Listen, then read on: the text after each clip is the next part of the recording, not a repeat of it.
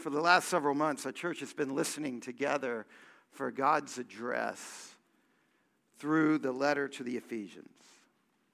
Now, let me just stop right there, because what we're going to deal with this morning is counterintuitive to a lot of what we think. And listen to what I just said. As a church, we've been listening for God's address through the letter to the Ephesians. To be a Christian is to be converted to the view that in the Bible, God speaks. And he speaks authoritatively. And his authority in Scripture is over our reason. And it's a more sure foundation than our own perspectives. Now, that doesn't solve a lot of very difficult issues when it comes to Scripture. In fact, it creates some very difficult issues. But this is a fundamental thing about being a Christian. To be a Christian is to be converted to, among other things, the view that in the Bible, God speaks authoritatively. Now, if you have a Bible, find Ephesians chapter 5, the passage that Sophia read to us. Ephesians chapter 5, starting in verse 1, we're brought right into the heart of Christianity. So you should be imitators of God, like dear children. Conduct yourselves in love, just as the Messiah loved us and gave himself for us as a sweet-smelling offering and sacrifice to God. 3 things here, each one of which should be unpacked into an entire sermon. But this is not the point of the passage. This is kind of a summary that Paul throws out there to move on to his point. So we're going to treat it the same way. This morning we are going to move on into the larger theme of Ephesians chapter 5, verses 1 to 20. But let's make sure we make some assumptions that Paul is making. All of these beg 1,000 questions. All of these open up enormous areas of confusion that we need to have lots and lots of conversations for. So if I say something here up front that you think, wait a minute, you're taking that for granted. Aren't these people in this room thinking people? Yeah, but here's the deal. Every Sunday, I can't say everything, right? So the difference between a professor and a pastor is what a professor takes 20 years to think and write about, a pastor has to say in 20 minutes or 40 minutes. So this is the way it goes. Number one, we see here in Ephesians chapter 5, verse 1, there is a God, and he is full of goodness and love beyond all imagining. Just grace to the core of his being.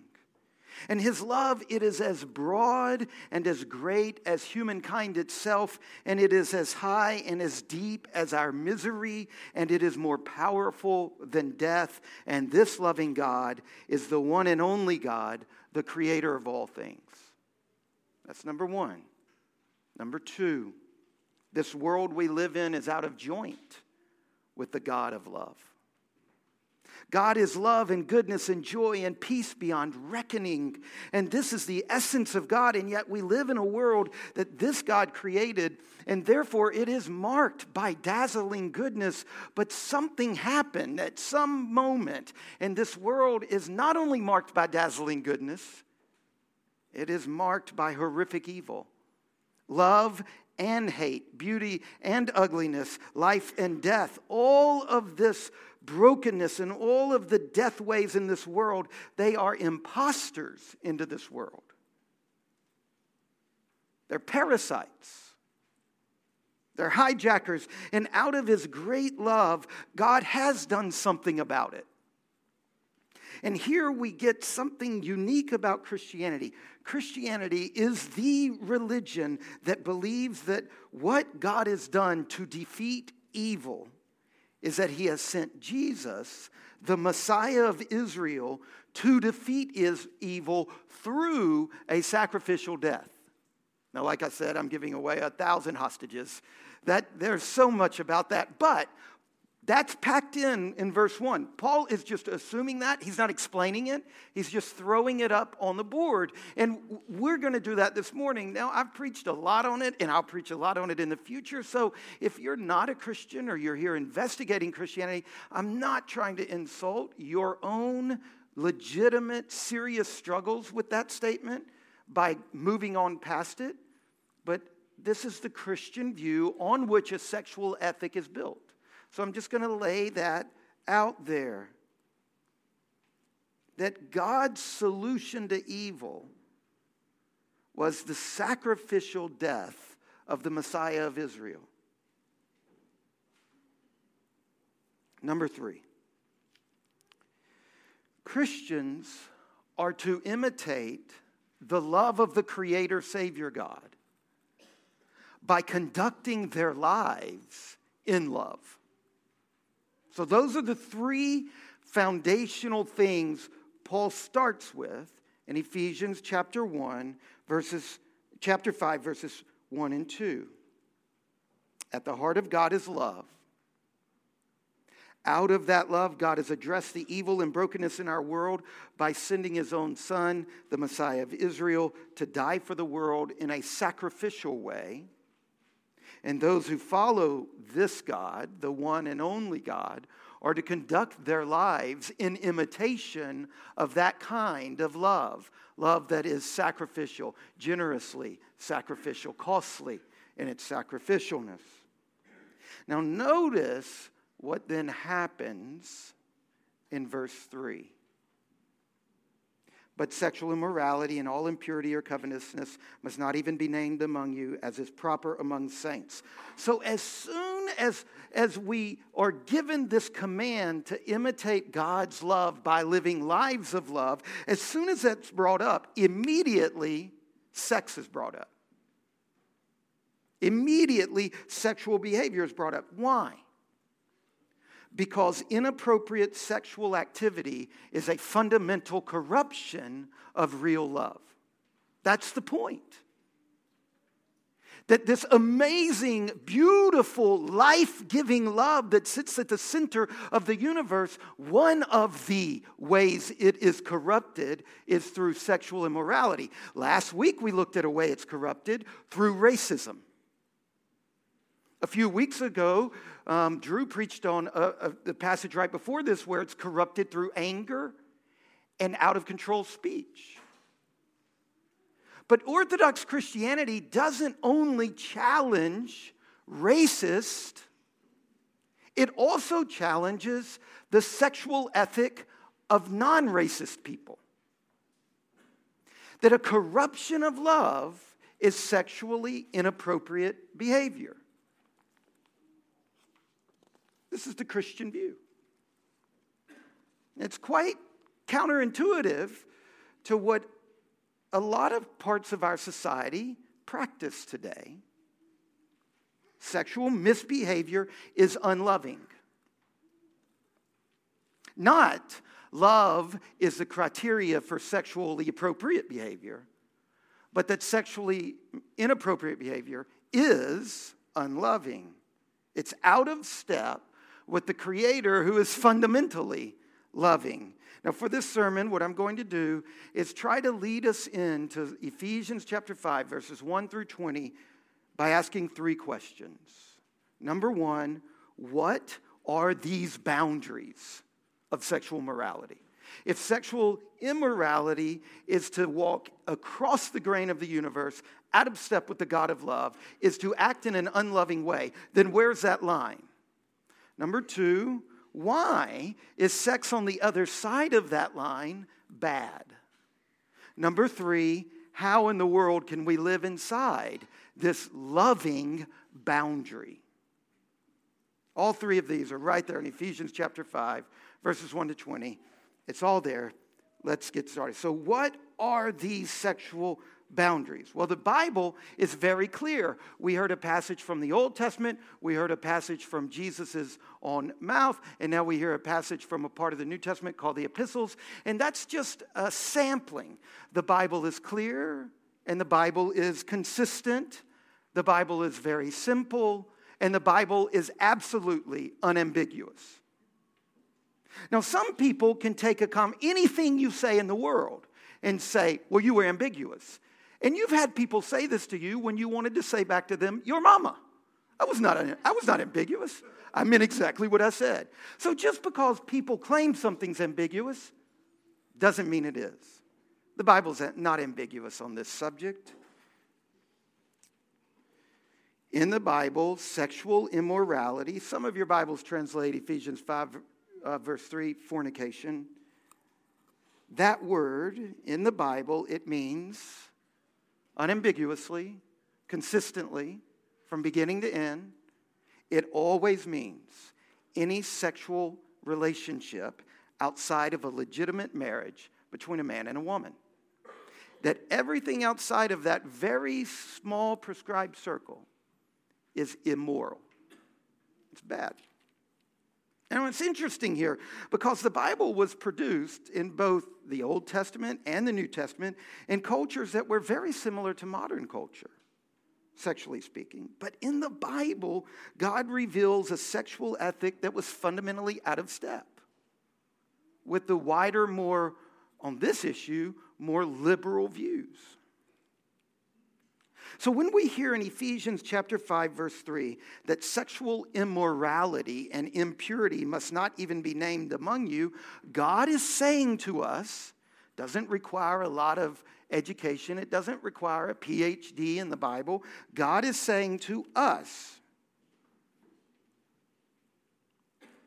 that any sexual activity outside of a marriage, a legitimate marriage between a man and a woman, must not be a part of our life. Now, there's a lot of things to talk about here. Several years ago, I dealt with this over the course of 5 or 6 sermons, like the difference between temptation and activity, between inclination and activity. But what I want to talk about this morning is I want to move beyond that. If you want to talk about that, if you struggle with desires and you want to know where the desire and the line meet, let's please have that conversation. But in order to say what's going on here, I'm going to have to bracket that out for another time. The consistent teaching of Scripture is that any sexual activity outside of a marriage between a man and a woman is bad. It's immoral. So sex between consenting adults who are not married, immoral. Sex between teenagers that love each other and are not married, immoral. Sex between people of the same gender who deeply care for one another and are exclusively devoted to one another, immoral. This is very important. There's a lot of confusion today in our society on this, but I've dealt with that issue a lot. And so in order to say some other things, I'm going to move on. Number 2, why is sex outside of marriage between a man and a woman immoral? Ephesians says it's immoral because it's bad for you, because it hurts you, because it doesn't produce life. In other words, the laws of the Bible, the rules of the Bible, the rules of God, they're not simply a bunch of do's and don'ts. They grow out of the design of creation. The rules that God gives us in Scripture are not arbitrary rules that some meanie imposes on us to stop us from having fun. The point is that these rules are the way to life. They're the way to the best life you can possibly live. Not just good for you, like, I don't know, asparagus is good for you. But no. Like good for you in the way summer vacation is good for you. Like good, like not only good for you, but you know it's good, like it's the kind of good for you you like, right? This is the way. This is the path into futures of shalom, into flourishing. That line in Ephesians, look at verse 6, chapter 5, verse 6. It is because of these things that God's wrath is coming on people who are disobedient. Now, sometimes when we hear stuff like that in Scripture, we tend to think, oh, God will get mad at me if I look at pornography. God will be mad at me if I have sex with my girlfriend or my boyfriend. But that's not the point here. That's what people raised in a culture that think of rules as the imposition of some imperial, removed federal authority. That's what we've been trained to think of rules as in America. Our fundamental view of rules in America came out of that massive set of movements that produced the French Revolution and produced all other kinds of things that fundamentally saw rules as external and impositions and arbitrary, and we've got to throw all of those off to find real freedom. And so when Americans read passages like this, our kind of gut instinct is to feel like God's wrath and these rules, this is arbitrary stuff. But that's not the point that you get when you read the Bible as a narrative and you start at the beginning and you just read straight on the way through. By the time you get here, you've seen that rules in God's economy are not like that. They're different. And we hear this in the passage that was read to us from Proverbs, that Andrew read to us. In Proverbs 6, it doesn't say, don't have sex with your neighbor's wife because God's going to smite you because he doesn't want you to have any fun. No, it says you're an idiot if you do that. Like, it's just going to not work out. Like, that's like taking fire into your lap. Oh, that's a good idea. That's Proverbs says the reason it's sin to have sex with your neighbor's wife is because it will rip and tear your street apart. And it will ruin your life. It's just bad for you. This doesn't work. We see this in Romans chapter 1. The point is God's wrath, listen close to this, God's wrath. When the Bible talks about the wrath of God, it includes that steady process that when somebody chooses to behave in a certain way, part of who they are actually changes and corrodes them. The choices that we make, the actions that we pursue, they leave tracks in our neural system we're discovering these days. When people choose to behave in certain ways, they become that kind of person. We sometimes say to our children, don't lie, you'll become a liar. Don't be unkind, you'll become profoundly unkind. In other words, when you come across passages talking about the wrath of God, remember, this isn't just a punishment waiting for people at the end of the present age. It's not an arbitrary thing where God makes up a rule, and if you break the rule, God smacks you, he gets mad at you. No, this is the point. God's wrath is built into creation.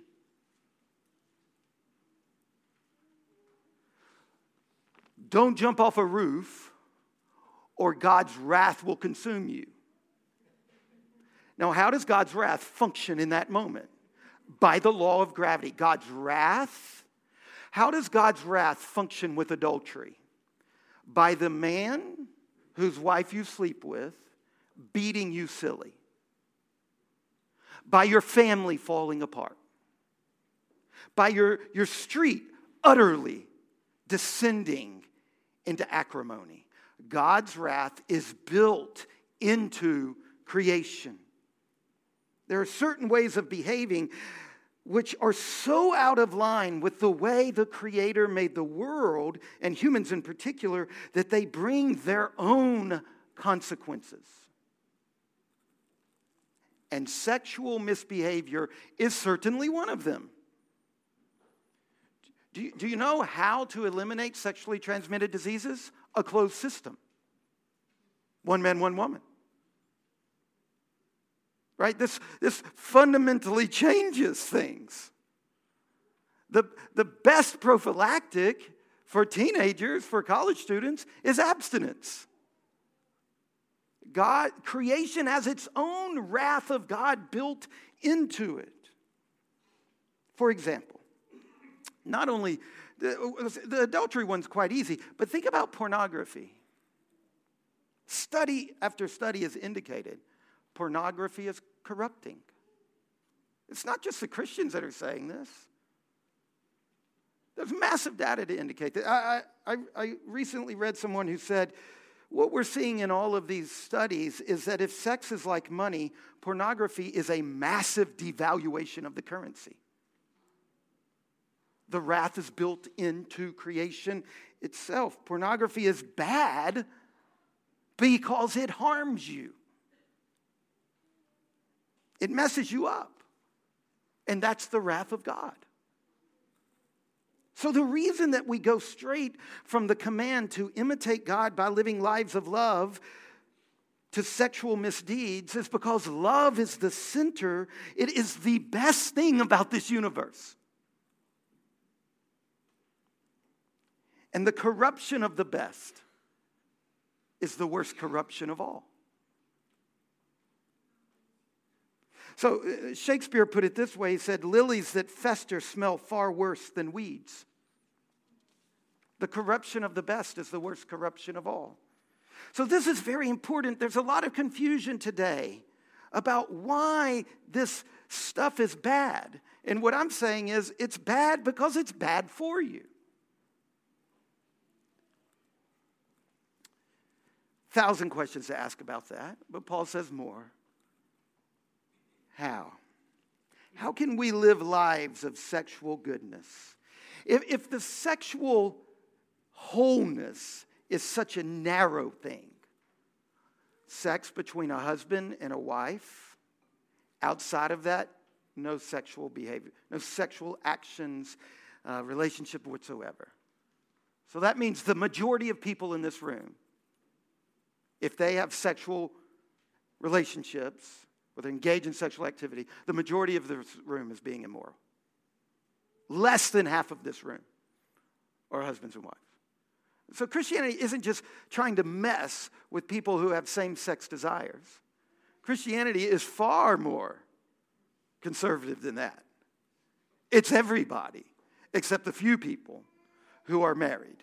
And even within that, there's all sorts of seasons of marriage where sex is not possible. I mean, it just gets, see, everybody should rise up and feel the cut of the sexual ethic. Now, how in the world can we do this? How in the world can those of you who have deep, unalterable same-sex desires, how can you live sexually holy lives? How can those of you who are struggling with gender dysphoria, how can you have sexually holy lives? Those of us who are married, how can we have sexually holy lives? For all of us in this room, with all of our unique and particular struggles, how can we actually stay out of the bad behavior?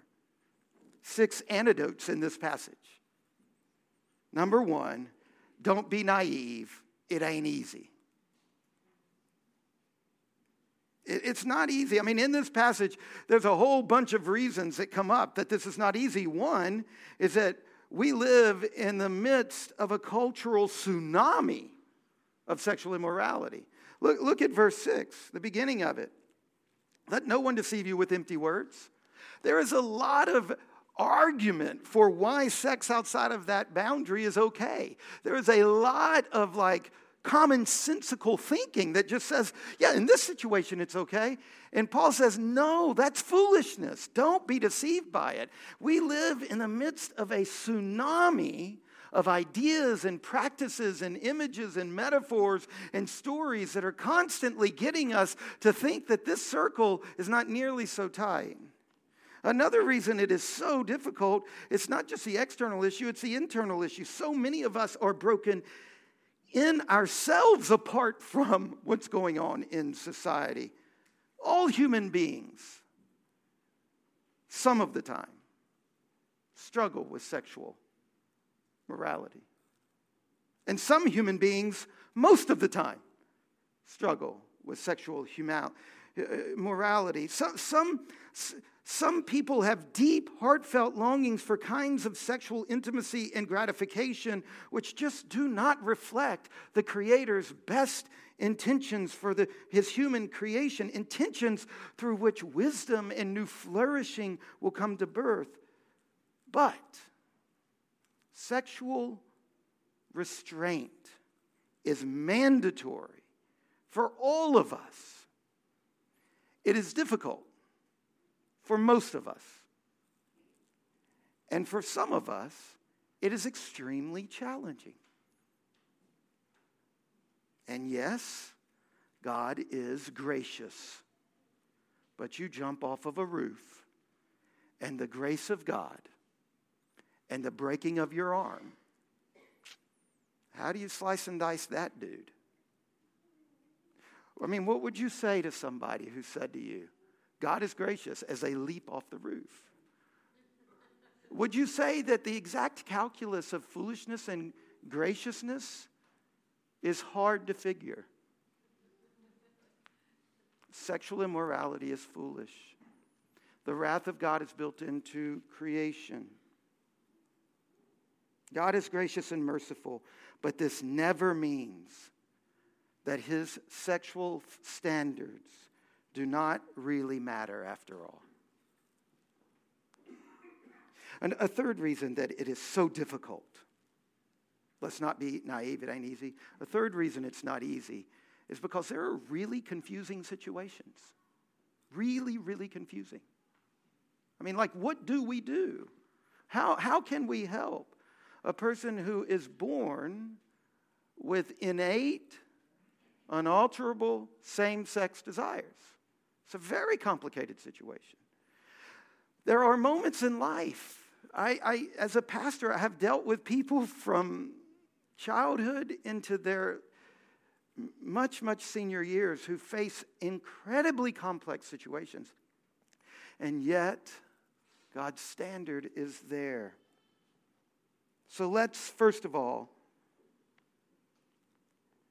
prepare ourselves for a strenuous reorientation in the ways that God is love, and the ways that God loves, and the ways that we practice love in company with God through our sexual behavior. It's not easy. Let's recognize that. Number two, we have to learn to be motivated on this issue by fear. We have to. I know that we want a form of behavior modification today that doesn't use fear at all. And I know that this is a complicated issue. I'm reading through the Bible right now, and at the very heart of God revealing himself to Israel was them learning how to fear him and how to love him, and how these things do go together. And yes, you can get in some really dysfunctional places, but if you try to take fear out of the relationship with God, you are going to get in a really dysfunctional place also. Remember verse 6? God's wrath is built into creation. You should be afraid of sexual sin, because God's wrath will come against you. And you should fear that. My child should fear running out into the middle of Franklin Street without looking around. And that fear will produce in my child wisdom that leads to life. It's interesting. There is a massive shift in the sexual ethic of the early Christians from the surrounding cultures in which the New Testament was produced. In the same way that Christianity has a much more conservative sexual ethic than the surrounding cultures it was produced in ours today, in the same way it has a different motivating factor. The primary motivation for sexual morality, it was a different sexual morality, in the Greco-Roman culture was honor and shame. Anytime we read those writers in the Greco-Roman culture at the time of the New Testament, or at the ancient Near East, in the time the Old Testament was produced, anytime they identified a sexual boundary, the motivation they emphasized was the avoidance of shame. But early Christians identified a very different basis for their behavioral standards. In general, the organizations and religions and civic groups in Rome, in the Roman culture that had behavioral expectations of their members, in general, they would appeal to the members' sense of honor and the avoidance of shame as the basis for living out the virtues they were arguing for. But early Christianity identified a different basis. In the Bible, we see that in place of worry about embarrassment, we see that the motivation is fear of judgment. The judgment of God in his wrath carved into creation. And we have got to recover that. We cannot recover a sexually holy practice if we try to keep that out of it. Again, 1,000 questions. That's mainly my agenda this morning, is just to say stuff and not prove it. And number three,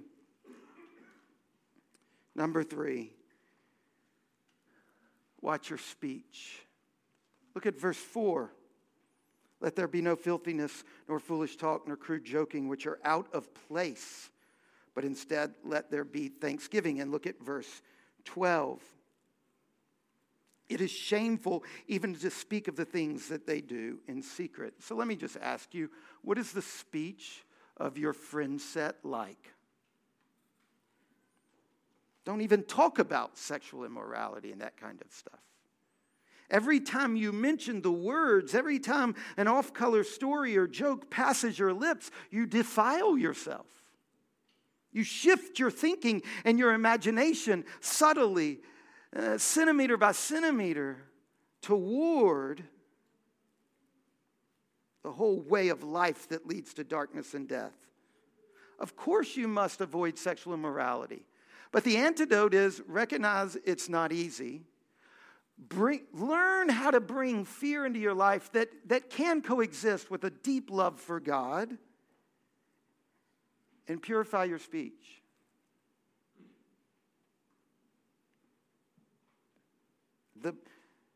What is the speech of your circle like? Do you move in a group of people that if any statement is made that can be read as a double entendre, a joke is immediately made? There was a very popular TV show that had this joke in it where somebody would say something, it would leave open a double entendre, and the quip was, "That's what she said." And the amount of Christians who brought that into their speech, this is terrible. This is a centimeter by centimeter way of moving your imagination to a place of profound vulnerability.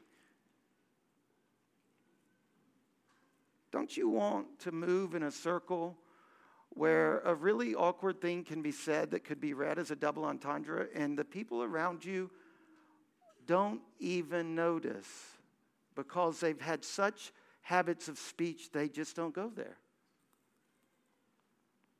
Number 4, a fourth antidote in this particular passage is singing. Did you notice all the stuff about singing? Ephesians 5, verses 1 to 20 is about sexual morality. Everything in there is about that subject. Everything in there is Paul dealing with a communal sexual ethic. Look at verse 14. Don't look at verse 19 first.